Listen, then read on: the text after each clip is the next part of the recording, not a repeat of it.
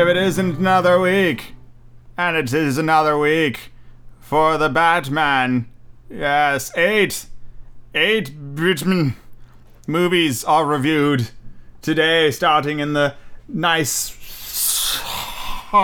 year of 2010 and moving, I don't know, forward in time. I can't remember what movies are in this one, but they're, we talk about them. Are they good? I don't fucking remember. But here's some Batman movies for your enjoyment. And, I hope you enjoy it. I've been really lax about many things. But in case anybody's curious, I just finished reading Howl's Moving Castle. So that audiobook is done and we'll continue to upload. And, we're gonna do, where is it? We're going back to His Dark Materials After Howl's with, The Subtle Knife.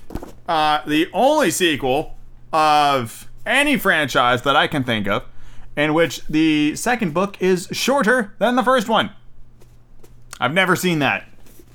In living memory, I've never seen that. It's only 326 pages.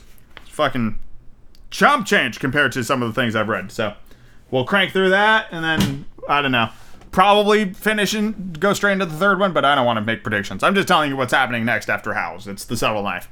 And yeah, here's if you like the audiobooks and the podcast, go to patreon.com/goingupcast, where you can become a $5 patron to get access to a bunch of things like my movie movie commentary tracks, primarily for Harry Potter, but there's a couple others in there like the Santa Claus and Aragon. And you can watch me play video games, episodes of which have been recorded. I just haven't uploaded them because, again, I've been lax. But I will soon, I promise. And I hope you enjoy this episode and have a great week because it's summer, days are heating up, wear them shorts, splash around, get vaccinated. Let's get into these reviews. Batman Under the Red Hood from 2010 is pretty good. It is the Jason Todd gets fucked up by the Joker story, and I know what you're all thinking. Didn't we already have that fucking story? Yeah, but that was fucking Tim Drake got fucked up by the Joker story. Totally different. I know what I can see the similarities, right? I'm right there with you, but I'm telling you, it's totally different. Like, I don't understand why you think they would be even remotely similar. Like, one's about a Robin that gets fucked up by the Joker and then, kind of becomes evil. And then the other one is about a Robin that gets fucked up by the Joker and then kind of becomes evil. Yep. Anyway, Batman Under the Red Hood. Incredible cast. We got Bruce Greenwood, I believe, making his debut as being Batman. He is also the person who provides the voice for Batman in Young Justice. And animation wise, they are very similar, this and Young Justice. And I fucking love Young Justice. Jensen Ackles, one of the guys from Supernatural, fucking kills it as Jason Todd Red Hood. I loved his performance there.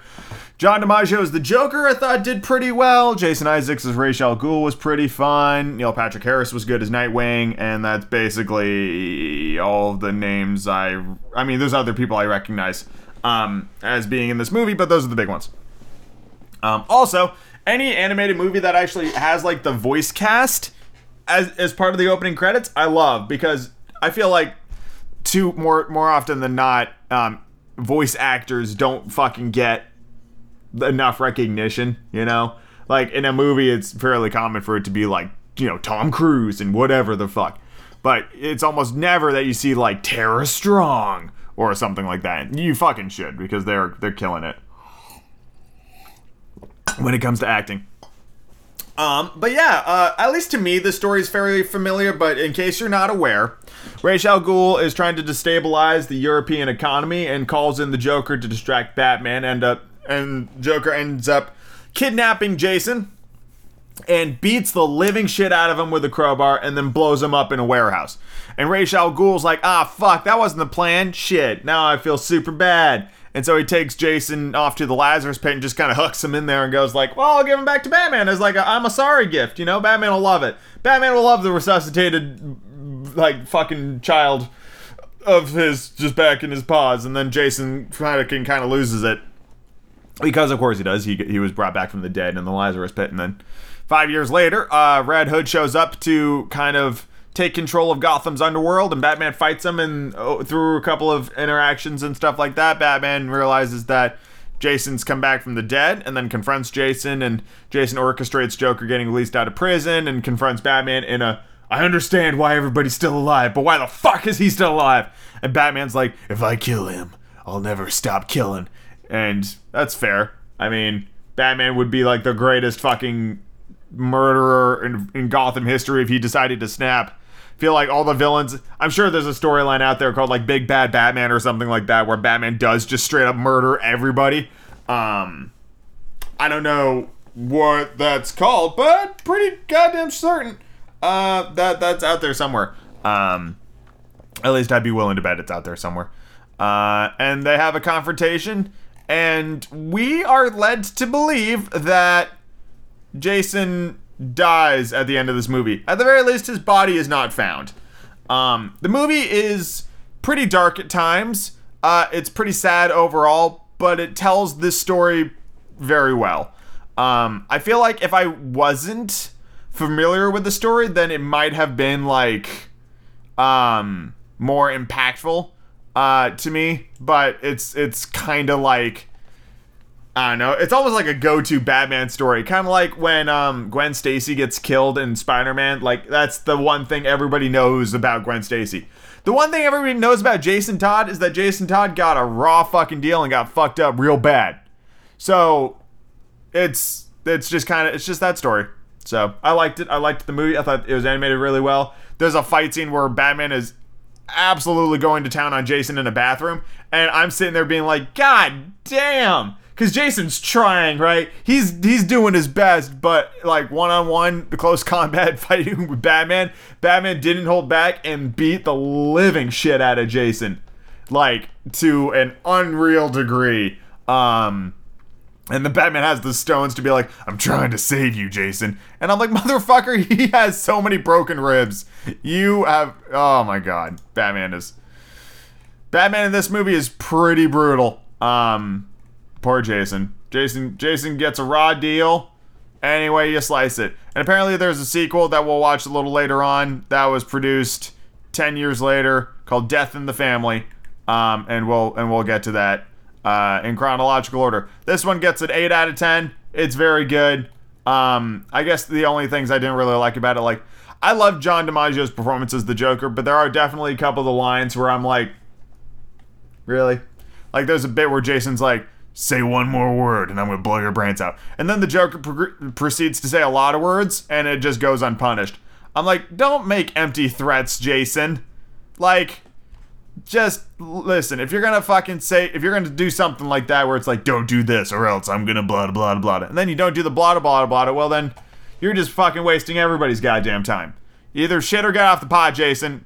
Did he ruin your life? What even? Anyway, 8 out of 10. That seems fair. 2011's Batman Year One. It's, you know, I know there, I mean, I was about to be like, I know there aren't that many Batman stories, but there are that many Batman stories. So it seems like the fact that there was some repetition going on, I'm already just like, really? We're like, I mean, I've got another 10 years of Batman movies to watch, and I'm already sitting here being like, this is just Batman Begins in a much shorter time frame. Because this movie's barely an hour. Like, barely an hour. I think it's a little under, if I'm perfectly honest with you. It's a short fucking air quotes movie. What is nice about this one is that it spends a little more time on Gordon than it does Batman. So it's more of Gordon's story. And Gordon is played beautifully by Bryan Cranston. Everybody's favorite. Everybody loves Bryan Cranston. And he does a really good job as Gordon. I would have loved to see him do Gordon live action. Not that we've had bad live action Jim Gordons, but Cranston's voice is just so fucking good and perfect for the role. And ironically, the guy that does Batman in this movie is Ben McKenzie, who plays Gordon in the TV show Gotham, which was okay. The show, his performance as Batman was fine. Also, Catwoman's there, but barely. It's really mostly Gordon's story. And as stated, it's the first year Batman is Batman, and it's the first year Gordon's in Gotham. However, Batman doesn't become Batman until like April, so it's kind of a misnomer. Because he's not Batman in the beginning part of the year, but then he becomes Batman like later on. So, it's fine. I mean, 5 out of 10. It's nothing about this is fun or special. It is a perfectly fine movie. That's it. It's just kind of rides that line. Nothing about this, like, it's okay. That's it. I mean, I don't know. I was underwhelmed by year one. Had I not seen Batman Begins, and if I wasn't familiar with Batman movies, perhaps it would have been a bit more interesting. But I am, and it isn't. So, there you go. 5 out of 10 for Batman year one. It's there's a lot of Batman movies you definitely don't need to see. This is one of them. Just fucking skip it. Batman Begins tells his origin story pretty fucking well. Unless you're a super big Jim Gordon fan, maybe you could watch this. But even then, I mean, it's fine. What do you want? Really, honestly. I mean, come on. 2012's The Dark Knight Rises, or as I like to call it, the last pure live-action Batman movie until next year's Batman movie with what's-his-face? You know the one. Robert Pattinson. That's it. There was gonna be a Ben Affleck Batman movie, and then it evolved into the Robert Pattinson one because of reasons. And I'm only watching pure Batman movies, so there you go. Anyway, Dark Knight Rises. Probably my favorite of the 3 Nolan movies, simply because I love Bane. I love this version of Bane. There are a couple of like sequences where Hardy's throwing punches around like they're nothing, and he's just punching through like the marble pillar, which of course is there's 2 instances where it's kind of laughable, where Bruce kicks like a brick column down with his bare foot, and when Bane is punching through marble. Like, I know they're strong, but come on. Anyway, let's talk about the plot of this movie. Bane shows up, and fucking Littlefinger from Game of Thrones is like, if I take that mask off, will he kill you? It would be extremely painful. Bane's voice. As much crap as I give Batman, I think Bane's voice is amazing. And it's just like this awesome, like, you think darkness is your friend. I was born in it, raised in it, molded by it. I didn't see the light of day until I was already a man. By then it was merely blinding. You know, shit's fucking great. Love that crap. Bane shows up, and he starts doing some hijinks, doing some mischief, doing some stock trades. Bruce is getting butt fucked. Bruce has been out of commission for 8 years, according to the plot of this movie, and he hasn't been Batman for a while, and he's basically just been moping around for 8 years, you know, being like, Rachel was gonna wait for me. What if, before she died, she wrote you a letter, and to spare you pain, I burnt that letter? How dare you use Rachel to try and stop me? I'm using the truth, Master Wayne. Anyway, so he's been moping, and then Catwoman shows up. Anne Hathaway just fucking kills it in this movie. She's amazing. And she steals his stuff, and they have a little sassy back and forth, and he slowly starts to come back to the world. Also, there's a cop named Blake, who's just kind of there. Gordon Joseph Levitt, or whatever the fuck his name is. He was fine. I don't understand the point of teasing a sequel when there was never any intention whatsoever of doing a sequel. Now, are they teasing a sequel, or are they just saying, like, you know, like the cycle goes on, and that there's always going to be someone to defend Gotham? I don't really know. I don't really care. This is one of the few pieces of media where Bruce and Selina actually just end up together and get the happily ever after. Doesn't happen very often. More often than not, something comes up or blah, blah, blah, blah, blah, blah, blah, blah. So I very much appreciate that. That this is like one of the few pieces. I know there's a comic series where they like, I think they get married, but for me in this one, it's just like, I appreciated seeing it on the big screen, yeah. So yeah. Bane comes back and is like, I'm here to fulfill Ra's al Ghul's destiny! And then he takes the city hostage, and there's this whole martial law thing, and he breaks Batman's back, and you made a terrible mistake. Not as serious as yours, I fear. And then it's a whole fight. And Bruce learns that the fear of death is what makes him strong, and comes back and kicks the shit out of Bane, and then he doesn't, and then he gets stabbed by Talia. That's probably the bit of this movie I have, like, the least love for. Like, it's not that I don't like Talia al Ghul, it's just that it doesn't really come out of nowhere, but she is so ineffective when she is revealed. What is she? She stabs Batman right between the ribs, gives this long, dumb speech about, it is the knife that waits the longest, that waits in the shadows for years, that sinks the deepest. Basically giving Gordon all the time he needs to stop the bomb. And then she does my absolute favorite supervillain line ever. It's the best, where the villain's like, I'm going to activate this bomb now. Click. And then it doesn't go off. And then they fucking look at the hero right in the eye and they go, no matter. I love that shit. When it's like, I've got this undefeatable plan, you'll never beat it. And then the bad guys, or the good guys beat it. Bad guy instantly goes, no matter. I've got more bullshit. And that's what Talia pulls. She pulls the no matter. You bought Gotham in 11 minutes or whatever. And then she just fucking dies. Like, not even well. She gets in a car crash and then goes, yeah. And it's just like, really? That's the best you could do.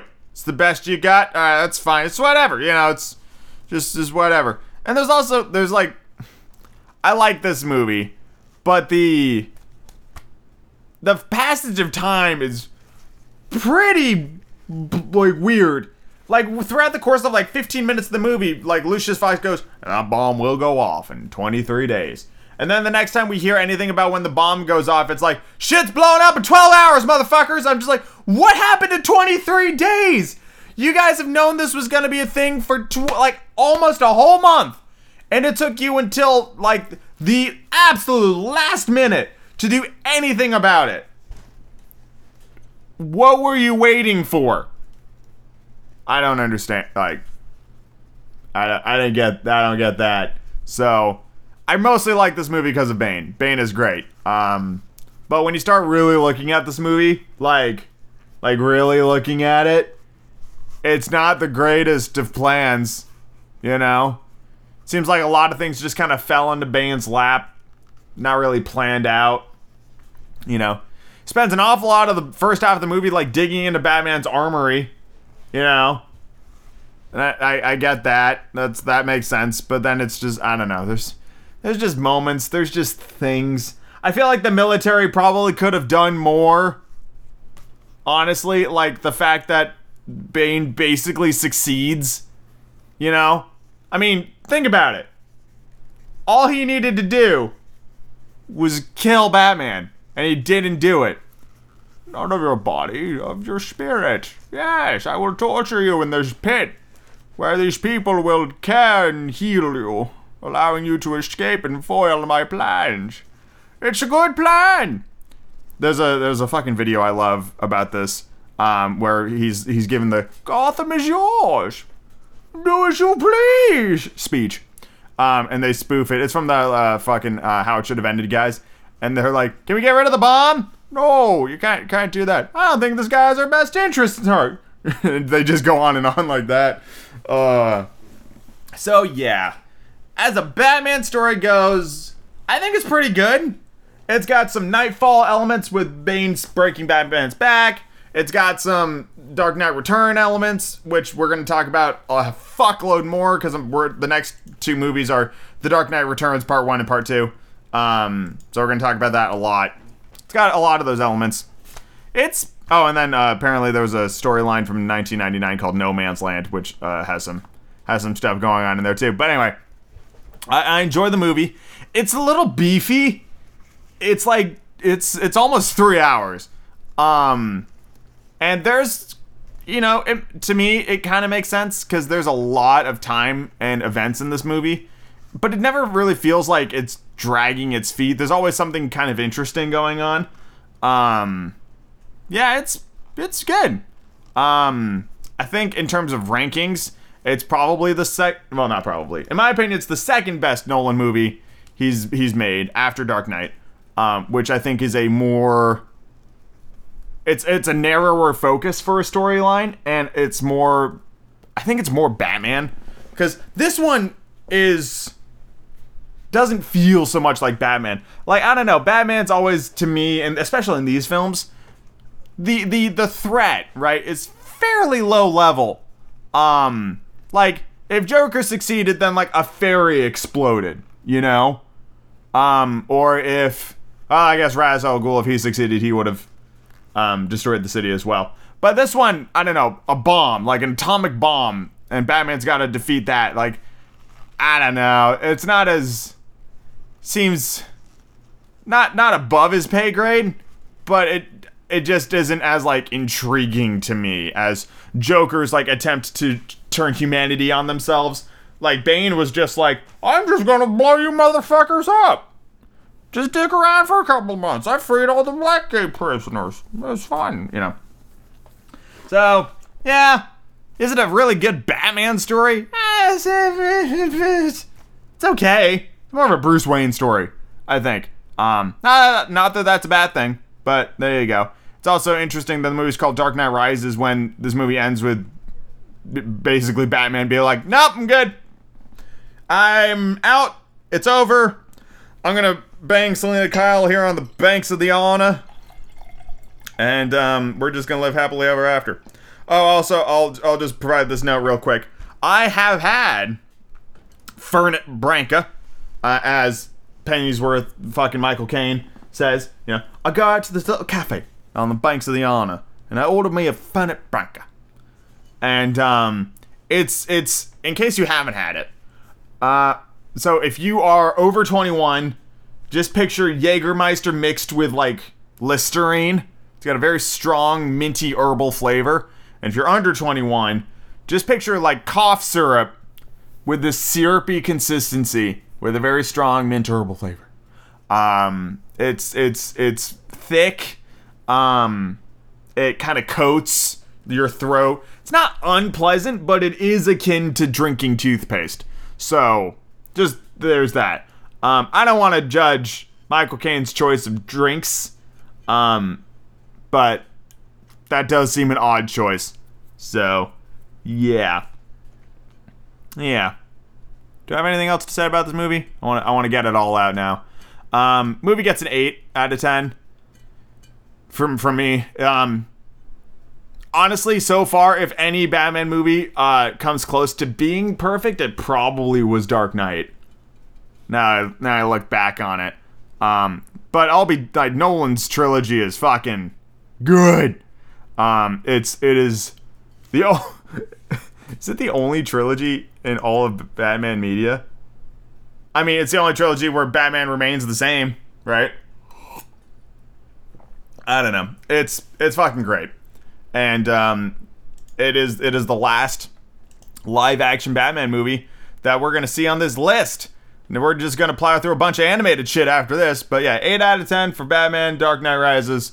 Fucking great shit. It completely changed how Bane is received in the cultural zeitgeist. I mean, it did. If you look at Harley Quinn, right? The animated Harley Quinn show. Bane, while looks like original, like, comic book Bane, fucking comes in and he's like, well, hello there. My name is Bane. Like, Tom Hardy's voice for Bane is now, like, the voice for Bane, which is, or at least is an interpretation of the voice of Bane.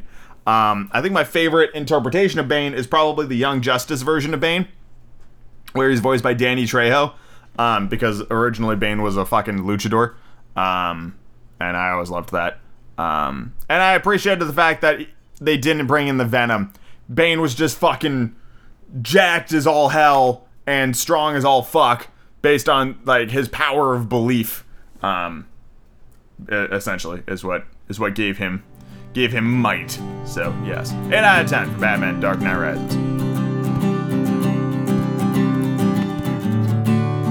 A weird one to review because it's only the first part of it, but I'm gonna do it anyway because I just finished it. So, 2012's, a couple of months after Dark Knight Rises came out, Batman: The Dark Knight Returns.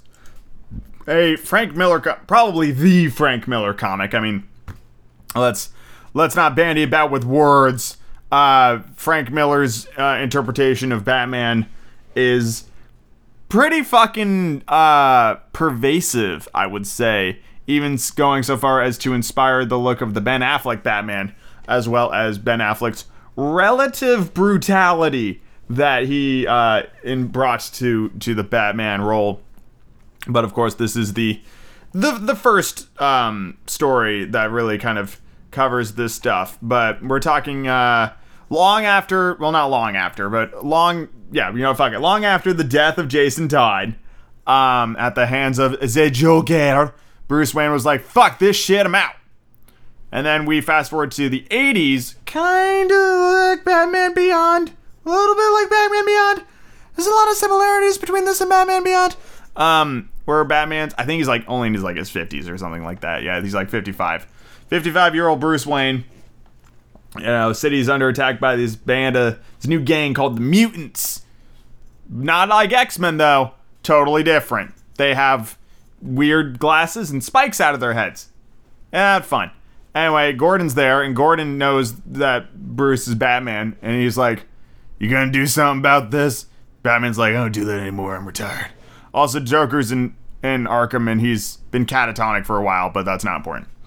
Eventually, Dent undergoes surgery. Harvey Dent goes under surgery to repair his face. He kind of disappears after the surgery happens, and then he threatens to blow up some towers.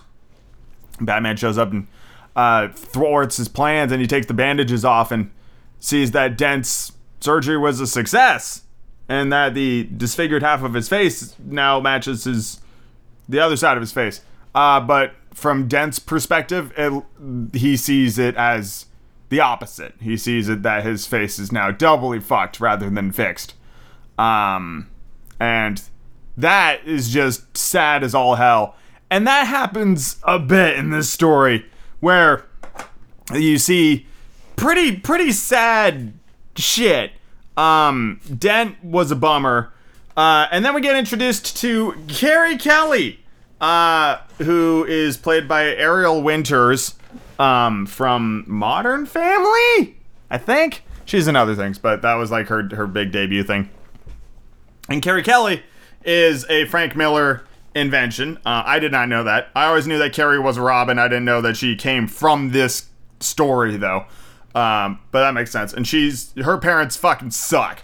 Her parents just don't care. But they're not a big part of sneezing. They're not a big part of the movie. But they are slightly explained a bit more in the comic books.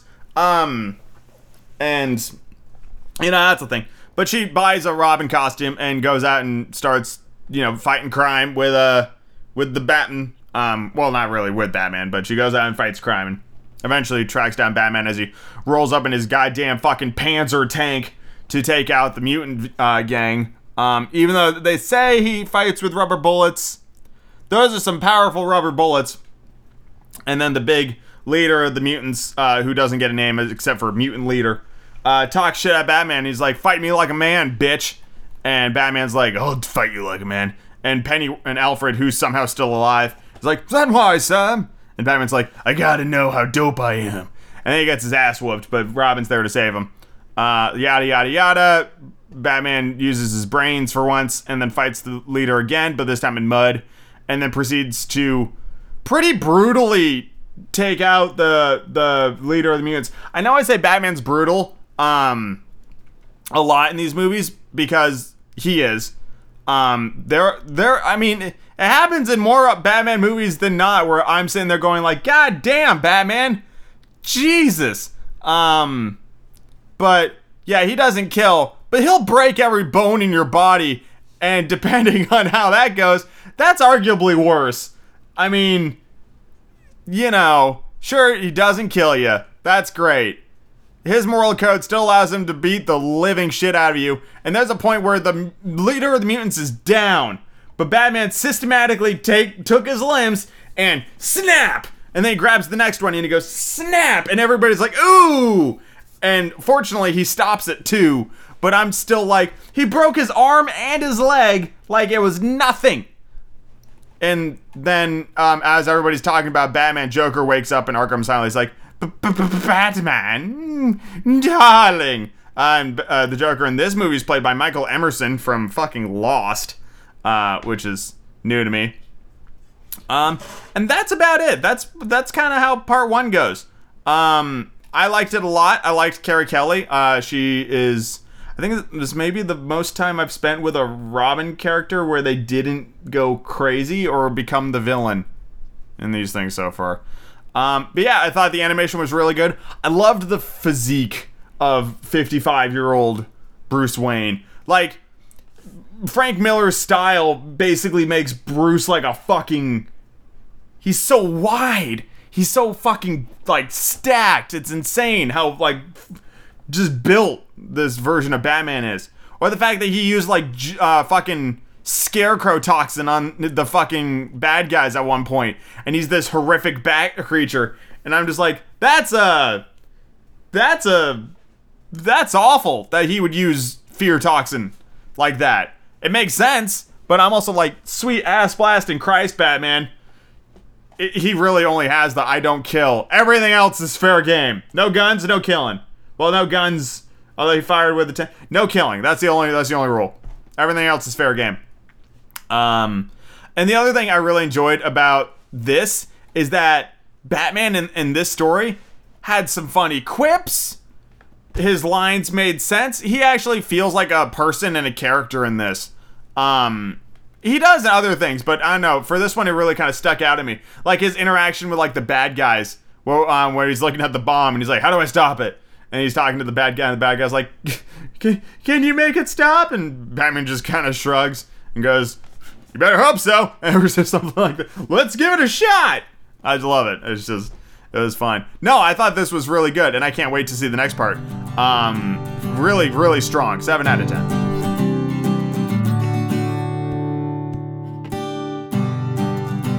Batman, The Dark Knight Returns. Part 2, which came out a year later, so we're in 2013 now, was pretty good. It did break my rule, though. I mean, it is a Batman movie, but fucking Superman shows up, so I'm not going back and watching other stuff. It's just, I hope this is just like the one thing they slide in there. But Joker goes on live TV and kills like fucking everybody, including Conan O'Brien. And apparently Superman is a government agent working under the Reagan administration in the height of the Cold War. And wouldn't you know it, turns out that Superman kind of can't be killed by most things. And the idea of having Superman fight the Soviets is a geopolitical nightmare, because it's like, can the Soviets beat Superman? No. Just because he's Superman. So who's the bad guy? You know, it's not great. Didn't like that. A lot of war atrocities done by Superman, where he is killing hundreds with minimal effort. And Joker goes on a bit of a rampage, and actually ends up pushing Bruce to the limit, and Bruce breaks most of his neck to paralyze him. Not his whole neck, but most of it. At which point Joker finishes the job himself by just twisting his neck. I believe that is technically possible. So there's that. Robin kills a dude, but that never comes up again, so that's a thing.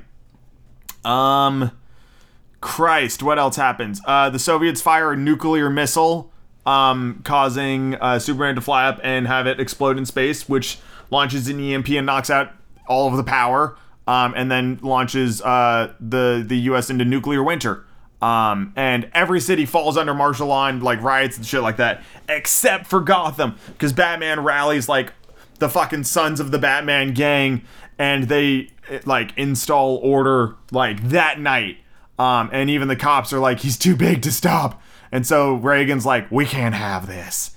I need Superman to go in there and take care of the Batman. And Superman flies up, and Batman's all decked out in his fucking giant his fucking exoskeleton suit. At which point he and Superman go at it, and they fight the fucking fight, and Oliver Queen shows up and shoots Superman with a synthetic kryptonite arrow, and Batman beats the living shit out of him, and then goes on the speech like, I want you to know who fucking beat you. I want you to always remember. And then Batman dies a heart attack, and then it's his funeral, but then it turns out Batman's not dead. He just faked his death so that he could continue fighting the good fight from the shadows while he trained the Sons of the Batman gang and New Robin and Oliver Queen how to fight like the Batman. And that's how it ends. This story, like part 1 and part 2, is, do you remember a while ago when I was like, if Batman ever fucking decided to kill everybody, he'd be unstoppable? This is that story. Batman in this fucking story is unstoppable. That's the whole point of it. It's just like how big he can get and all the pull he had and all of his tricks and his know-how, and everything was perfectly planned out and nothing could stop him, to the point where the government had to send in the most powerful being on the planet, and that being lost.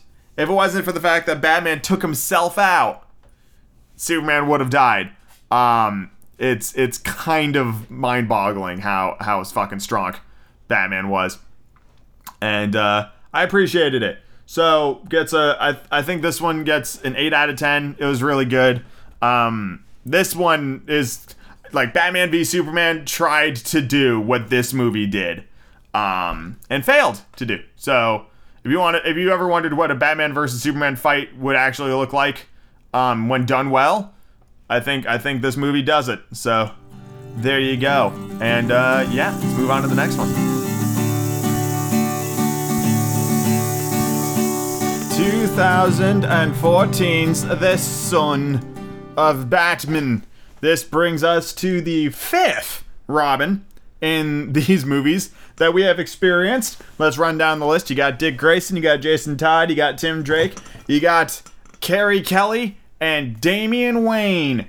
The only Robin that I'm aware of off the top of my head that's blood relative to the Big Bossman. And of course, it makes it just ripe for the picking of having a movie essentially dedicated to Damian and his big old pappy. And the movie itself is fine. I mean, it didn't blow my mind, and it probably won't blow yours. It brings in Talia. Deathstroke is trying to take over the League of Assassins. He kills Ra's al Ghul before then. And then Deathstroke kidnaps Dr. Kirk Langstrom, who makes all of his Man-Bats. So that's kind of fun. We got the Man-Bats in the movies in this one. Nightwing shows up for a bit. That's basically it. It's primarily Damian. And I don't mind Damian. At least not in this film.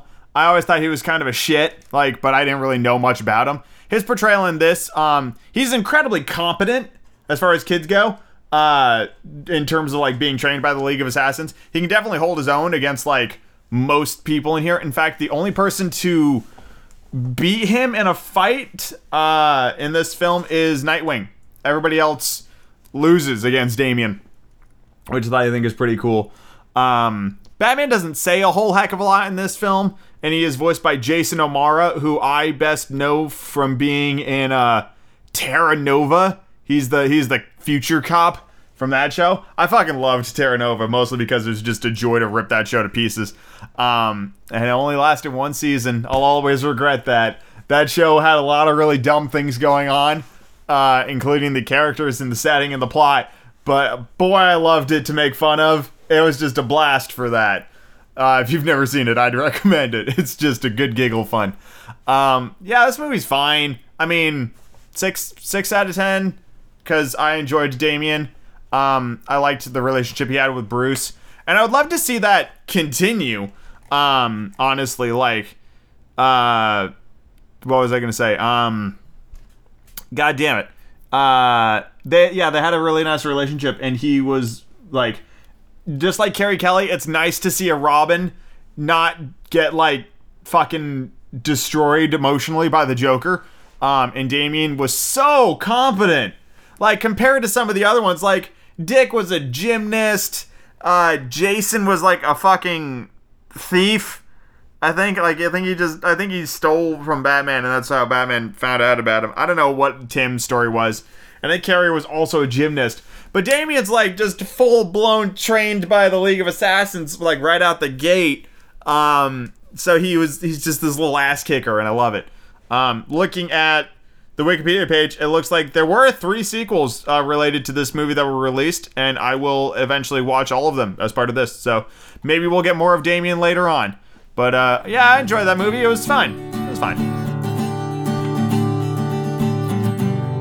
Calling Batman Assault on Arkham, which came out in 2014, a Batman movie, would be like referring to a chicken salad sandwich as a mayonnaise taco.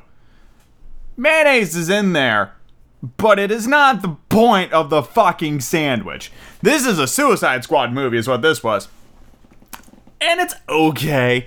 For some baffling reason, it actually ties into, or at least shares the universe with, the Arkham games, which, outside of the way some of the characters look, and the title screen showing like, you know, like the Batman Arkham Asylum logo, that's it. Those are the only connections to the game in this that I saw. It's just a Suicide Squad movie. It starts with Waller assembling the Suicide Squad, which in this movie consists of the following nobodies. Black Spider. I don't know who the fuck that is. Everybody's favorite Australian dipshit, Captain... Oh god, am I gonna vomit? Oh, hold on, let me drink something. Oh, I just had a huge, like, acid reflux. Anyway. Everyone's favorite Australian dipshit, Captain Boomerang.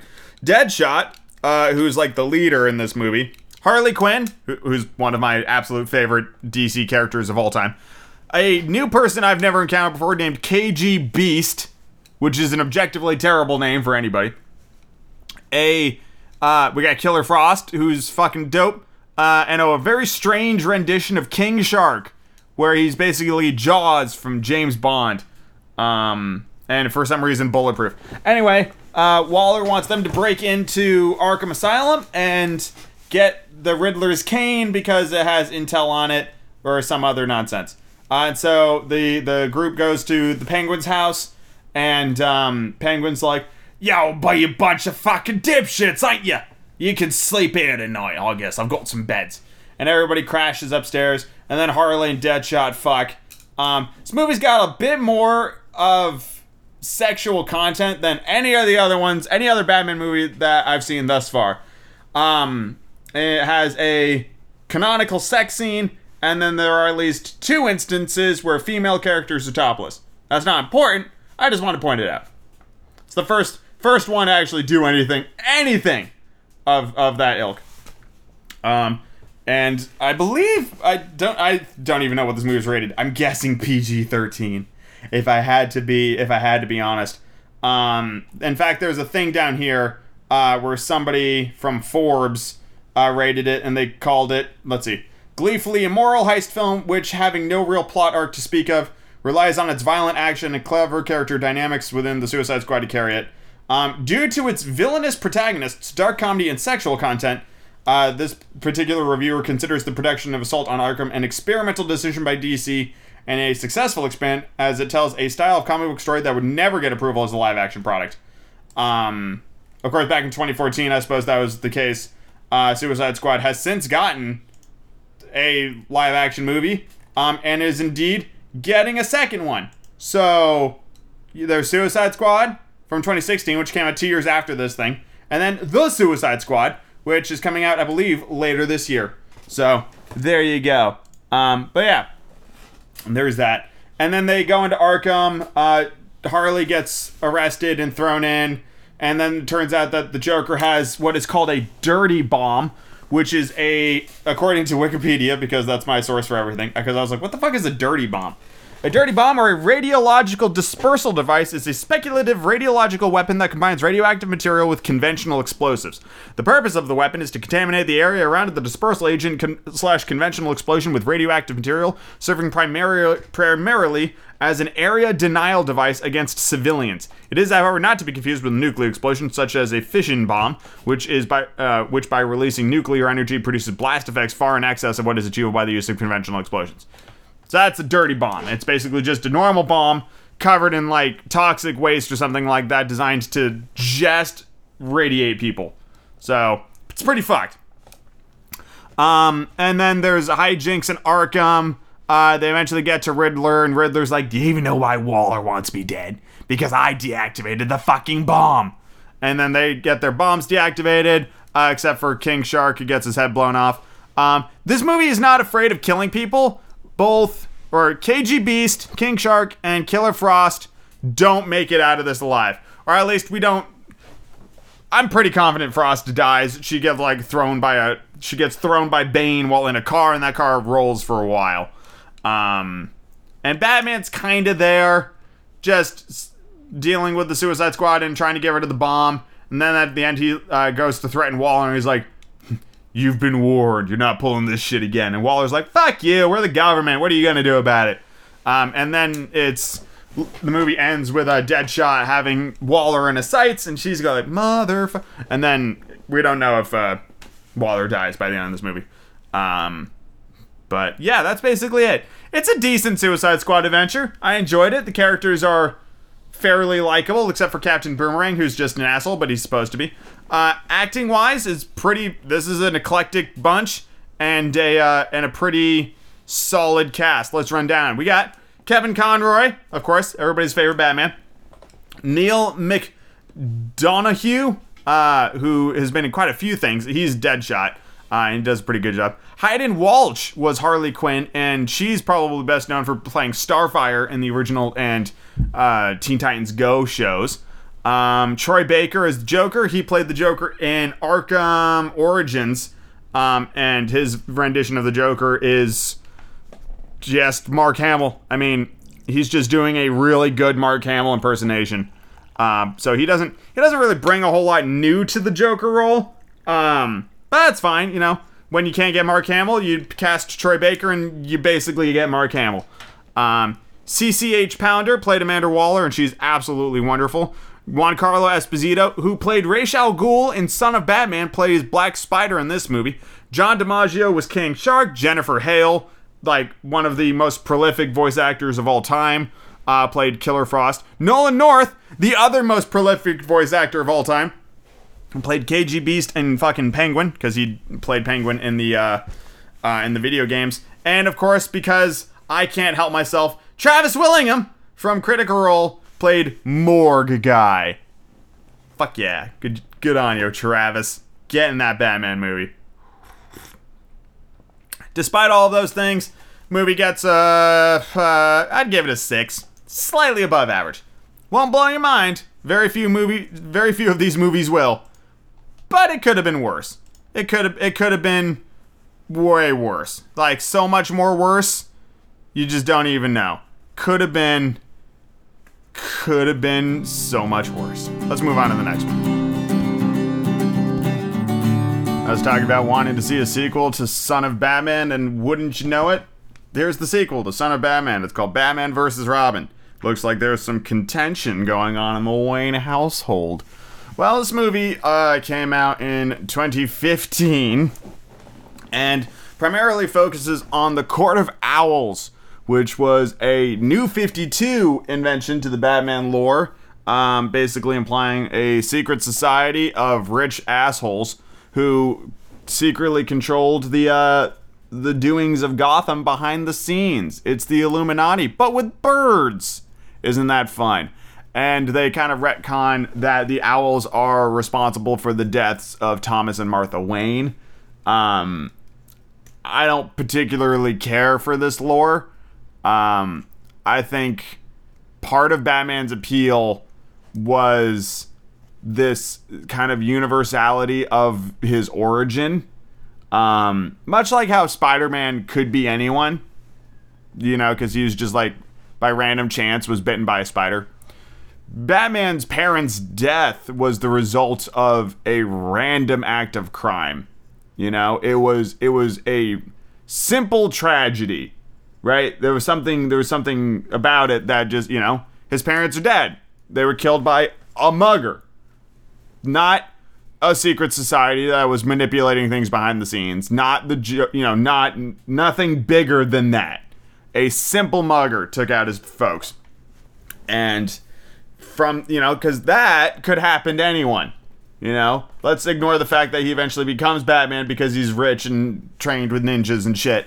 But the beginning could have happened to anybody. But now it's like, oh, well, his father was a member of the Court of Owls, and for some reason that they don't ever explain, the Court of Owls decided to kill Thomas and Martha Wayne. They never tell you why in this movie. It's just that they do. And so that's a thing. And the story starts with Damian trying to save some children from the doll maker, who is always one of like the more twisted villains, in my opinion, because at least in this one, he's kidnapping children to mutate them into cybernetic doll-like beings. There's a lot of versions of the doll maker, and all of them are pretty fucked up in their own way. Like, the doll maker upsets me more than most Batman villains. Like, Penguin's just a gangster that likes to eat fish. I mean, there's nothing really too strange about that. But the doll maker's always just been a little more twisted.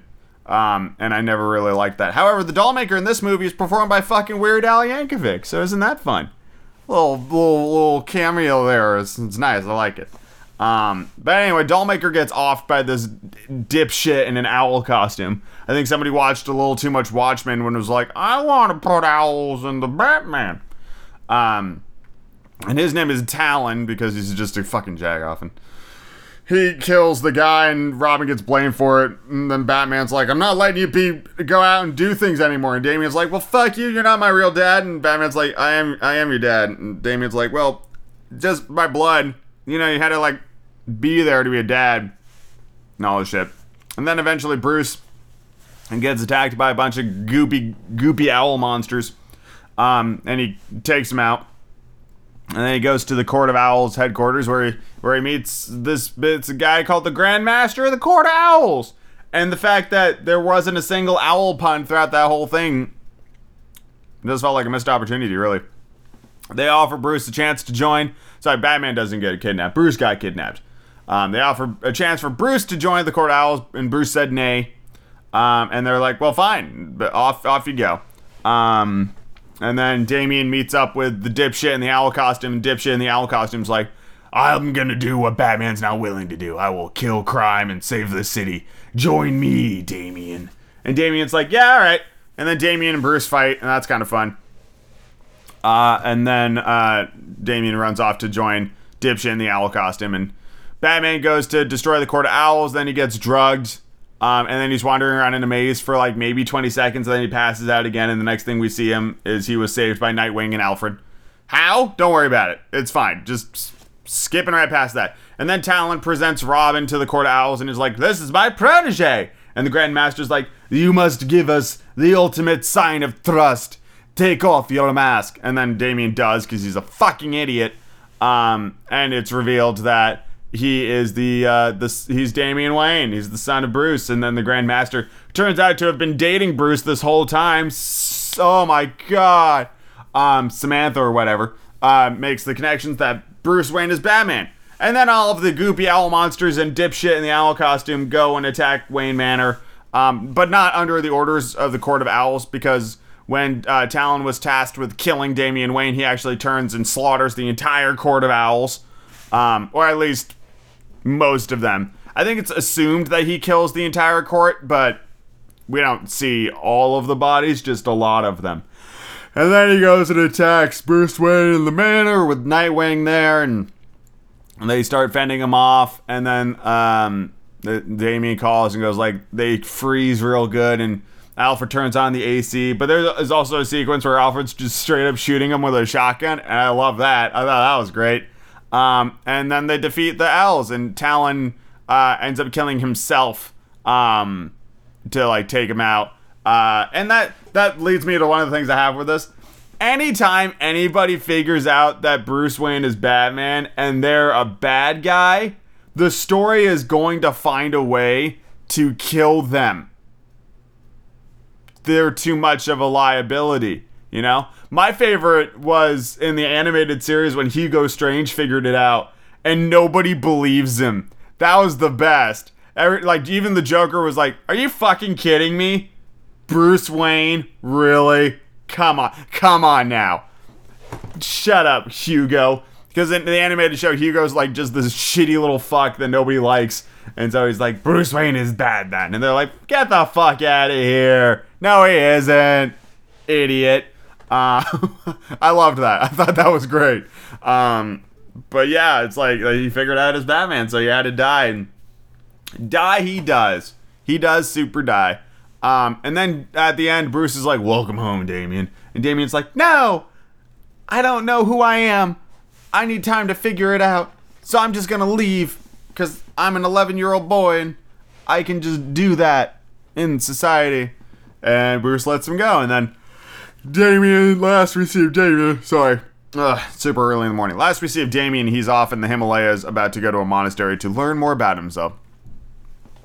The movie's fine. It's, a continuation of Son of Batman. So we got Jason O'Mara as Batman and Stuart Allen as Damian Wayne, same as the first movie.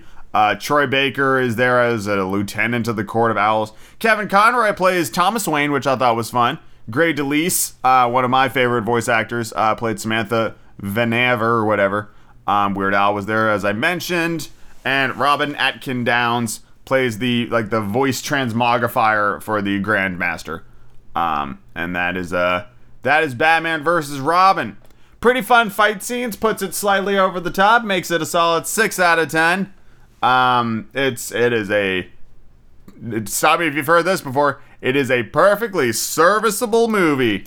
Nothing too inoffensive, but I do not particularly care for the Court of Owls, and I felt like their inclusion in the Batman lore and the serious amount of retcon that came about due to their inclusion was a lot. It was a little over the top, if I'm being perfectly honest with you. I wasn't a real big fan of it. But goodness me, look at that. This podcast has gone on for a minute and a half. So I guess we'll save the next batch of movies for the next one. I have no idea how many episodes we're going to squeeze out of this. I know we have less than 10 movies left. So for all I know, that'll fit neatly into one podcast, or perhaps it'll take 2. I guess we'll find out. But thank you all very much for listening to this week's episode. I hope you enjoyed it as much as I did, and I will see you all next week for more Batman. Have a good one, everyone.